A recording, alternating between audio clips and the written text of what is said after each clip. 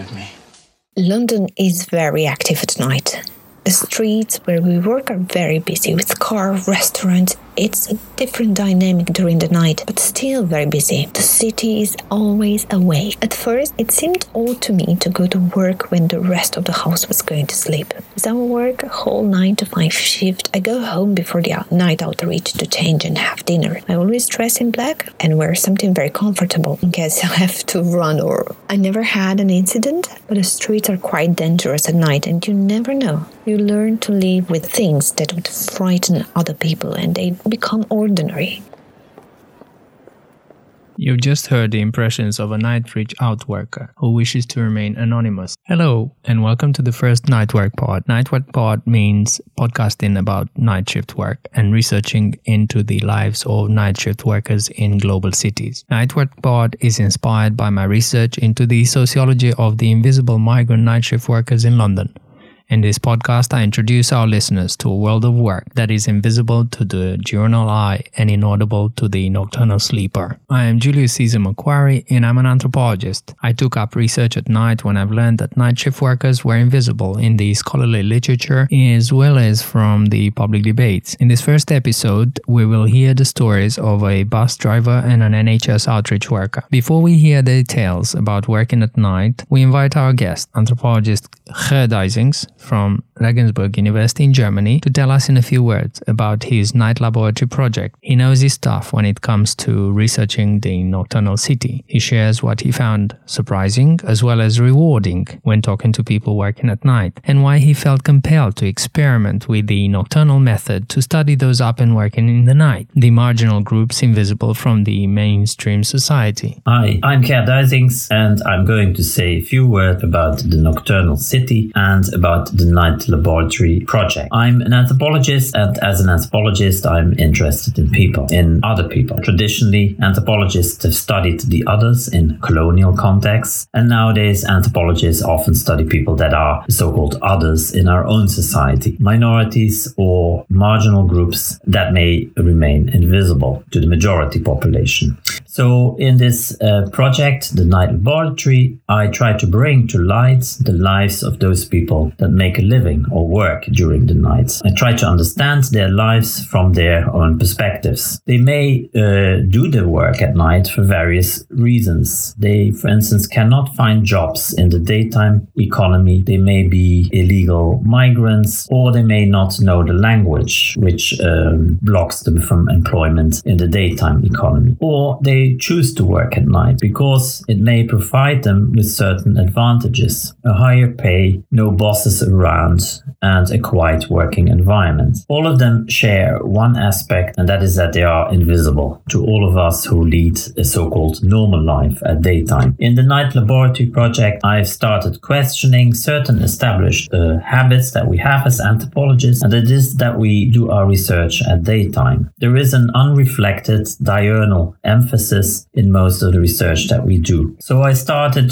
to do this experiment, to be on the street at night in London and other cities to carry out anthropological fieldwork together with my student Cesar, trying to see who is out there working and why, and to talk to them. After that, I also started to shadow night shift workers such as security guards and call center operators. It's been a very rewarding experience. People often shared with me their most intimate stories, and that's been one of the most surprising elements, how people have been very frank and very eager to talk to me, and that many of these stories are at the same time very personal and universal. It does not matter very much whether you are talking with people doing night shifts in London or in Moscow, Sofia or Milan. These are some of the cities where I've done this type of fieldwork. They all share a similar position and their experiences are very much alike. As you've heard from our guest, night shift workers tell inspiring stories of lives lived beyond the frontier of the night. Their stories are both universal and unique. My research is about this city, London, and more specifically about the invisible armies of workers. I found that people employed on night jobs were mostly male migrants. They either provide the night service to travelers going to their homes after dark, or like the sleepless bats at Spitalfields night market, they load exotic fruits and vegetables 6 nights a week. Firefighters keep safe London's residents, and some brave NHS workers give sexual health advice to night sex workers on the streets of East London. I was privileged to hear their stories, which I now share with you on the Night Work Pod. Could you please tell me your name? My name is Jeff Morady. And how long have you worked as a night bus driver in London? I worked for 4 years when I was doing my degree in health and social care. I've worked for nine years altogether. And you have a bachelor's degree in health and social care? Yes, I have a degree, yes. And how come you do bus driving? It was during the crash, the 2008 crash, when I finished my degree, and there was no way I could get a job. So I decided, because my wife had just given birth, I decided to try with the bus driving, and I just became adapted to it, and I just continue all through 9 years, thinking that I'm going to get out, but I don't get out. Why is that? I think it's the experience. I have one of the experience I have is when I was driving the bus and I was coming down on a very, very steep road, and right at the roundabout there was a cyclist coming from one of the lanes on my left, and it was kind of dark. It was about 9 o'clock. It was during the winter times. So when he came, he was on a very, very high speed. He was cycling very, very fast. And I think he didn't see the bus when he was coming in. So by the time he realized the bus had already negotiated the roundabout, he tried to brake. And by braking, he slid and he just came under the bus. Right in front of me, I could not see him, but I could hear something I was dragging, like a black bag. When I looked at the front door, I could see the cyclist lighting up and down, and when I looked right below the door, that's when I see I was dragging him, but I was only about 5 miles per hour, and the bus had about 20 passengers, and it was a double decker. So what I do that I just put a handbrake, opened the doors, looked where he is, came out of my cab, and I saw him, and I just commanded somebody on the bus to call 999 and ask for police and ambulance and a fire brigade. He's under. I told nobody should move from the bus, because when they start moving up the bus, he was just shouting, because it was like up and down and shouting. And before I pulled him out, the ambulance and the fire brigade and everybody came. That's when I realized what I was doing. I didn't know what I was doing, because I think it was adrenaline. I was high on adrenaline. I didn't know exactly what I was doing, but I was taking the action that at that particular time I was supposed to be taking. When the police came, they looked at me and they couldn't believe what I've just done. So I went and had a sit down. They came and started then asking me questions, and they said that I was very, very brave to have done what I did. That is what a police or somebody from the first aid would have done. So that was quite a nice experience. I loved it. Jeff's experience as a night bus driver does not include only such as the one he just recollected when he saved a reckless biker in traffic who just happened to go under his bus, but also about saving himself from other passengers jumping on his bus, as he recollects next. Somebody comes in with a knife and he wants to take about 3 bus stops. He didn't have the money, and I asked him where he was going. Then he said that he was going only 3 stops. Usually we ask when somebody is okay or not okay, but this gentleman just removed the knife and showed me and drive the bus. So I told him, calm down my brother, everything is going to be alright. You just sit down and enjoy the ride. Then he took the knife back and he laughed at me and he said, you know what, you're a very, very good bus driver. And it was enjoyable to see somebody happy and not taking the other action, kill me or to do anything, but just to sit down and enjoy the ride. Were you not scared? Well, at first I was scared, but when I explained to him and I told him I will take him free of charge and he's going to enjoy the ride, he was calm and he just laughed, and I was happy about it. And you didn't call the police? No, I didn't call the police. Because he came out before I reached my destination. Perhaps you remember how our podcast started, but if not, and if you just joined this podcast, let's reverse to the beginning. London is very active at night. The streets where we work are very busy with car, restaurants. It's a different dynamic during the night, but still very busy. The city is always awake. Be prepared to be shocked by this worker, reflecting back on her experience of working with vulnerable group of women, street sex workers at night in East London. The frontier. What was very surprising to realize about the night work, I don't feel this, but because I only work one night a week, but some women told me they were afraid to go to train station during the day or to very public spaces because they don't know those areas on daylight and they don't know how to orientate in space. They also mentioned they were not familiar with people's body language during the day, so they were afraid. Odd, isn't it?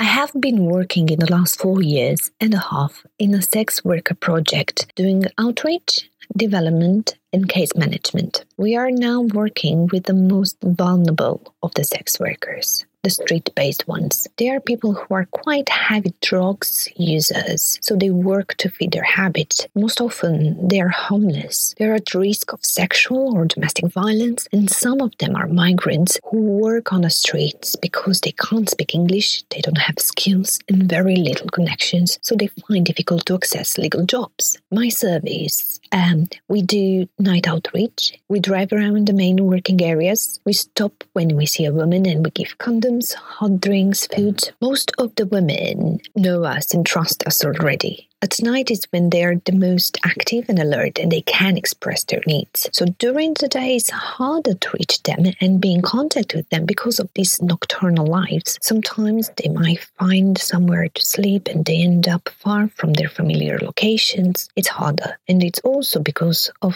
the drugs used. During the day it's just much more difficult to find them active. So at night, we found out about their needs, and during the day we try to liaise with services and advocate for their appointments or to find them somewhere to live. Most of the sex worker projects in London are exiting services. However, we focus on their health and safety, on harm reduction and supporting them to manage their lives, because we understand very well the complexities and the challenges they face, and we don't set for them things they can't actually do. When we stop for the first time for a new sex worker, we introduce the service and speak about safety. We try to find out why is she on the streets. Is it her choice? Is she working for herself? And so on. But we try not to be invasive and to gain her trust. Sometimes we may look like police or authorities. So our first action is to consolidate the idea that we are there to support her and help her, not to judge her. You might find this one strange, but after all these years, I don't see the sex workers marginalized because they are the center of my working universe. If they are marginalized, so am I. But I can only live in my skin. Also, for most of the people, the subject of sex work is something taboo or exotic. For me, it's the day-to-day topic. I know hundreds of women working in the industry for different reasons, with different stories, from the most dreadful to the most exciting. I see sex work as business, and some women are good at business, some don't. I know that many people would be shocked to hear me speaking like this, but I think that the public is misled by the media who portrays the sex workers and victims. Some need to do the job, some won't to do it. Much less are coerced as trafficked as it is put in the press. Exploitation exists in all areas of work and businesses in the world, which is really, really bad and unacceptable. These people's compelling stories mix a strange set of feelings of staying unseen on the one hand from the eyes of the diurnals, the regular folk of London, who works from 9 to 5, and being fascinated on the other hand by the lives these night shift workers meet and the friendships that they forge each night before the sunrise. Night Work Pod is about night shift work and not about nightlife, but it includes references to the latter in a global city that never sleeps, with its revelers and partygoers, all activities being sustained and maintained night by night by those who work at night. Glocturnal people, as I call them, who live and work in cities that never sleep. And the workers whom appear in the Night Work Pod are the folks who keep these cities awake, spinning at an incessant speed and consuming around the clock, night in, day out. So far, we have been listening to compelling stories of people who maintain the cities during the night. Their compelling stories belong to people who maintain the cities at night. These are the human beings who are up and working when the rest of the city sleeps. These workers, through their stories, reveal a different face of a global city that never sleeps. In the future episodes, we will be focusing on the effects that night shift workers have on their bodies. Because working at night puts pressure on the body, on the circadian rhythm, the 24-hour biorhythm. And when working at night, that rhythm is being deranged. And the people talk about the effects of such interferences when people need to be up and working alert in the night as opposed to being asleep, as our experts on sleep tell us. In the future episodes, we will also be considering other aspects such as how do night shift workers balance their work with family and social life, because often people who work at night are invisible to the people who work in the day. In other words, people who work at night remain largely invisible to the rest of the society, the mainstream society, who lead, as anthropologist Ger Duijzings said earlier, a so-called normal life. When we speak about working conditions, we think of employers who provide the minimum decent needs for a worker to warm up their food, to make a cup of tea, to have all these utensils when they have a break. So we're interested if workers have a break area, an eatery where they can sit down and rest during the night shift. All these questions will come up, and hopefully you will enjoy listening to the people who will come on our next episode. Nightwork Pod was created under the kind instruction of Ian Cook and Dumi Holdis from the Center for Media, Data and Society, based at the Central European University School of Public Policy. This podcast is brought to you under the university-wide Intellectual Themes Initiative to share cross-disciplinary research and more widely to engage the public on topics otherwise kept within the classroom walls or in the conference settings among academics. I hope you enjoy this first edition and that you tune in next time to listen to Phil, a London-based resident and firefighter, and to George, who ran an NHS service called Open Doors, offering support and advice to street sex workers over 2.5 decades. Thank you for listening. Until next time, follow our series of Nightwork podcasts on SoundCloud and Facebook under Lightsparks Creatives. For podcasts on various topics, please visit the CU's podcast library, which is an open and searchable hub for original research presented in an audio format.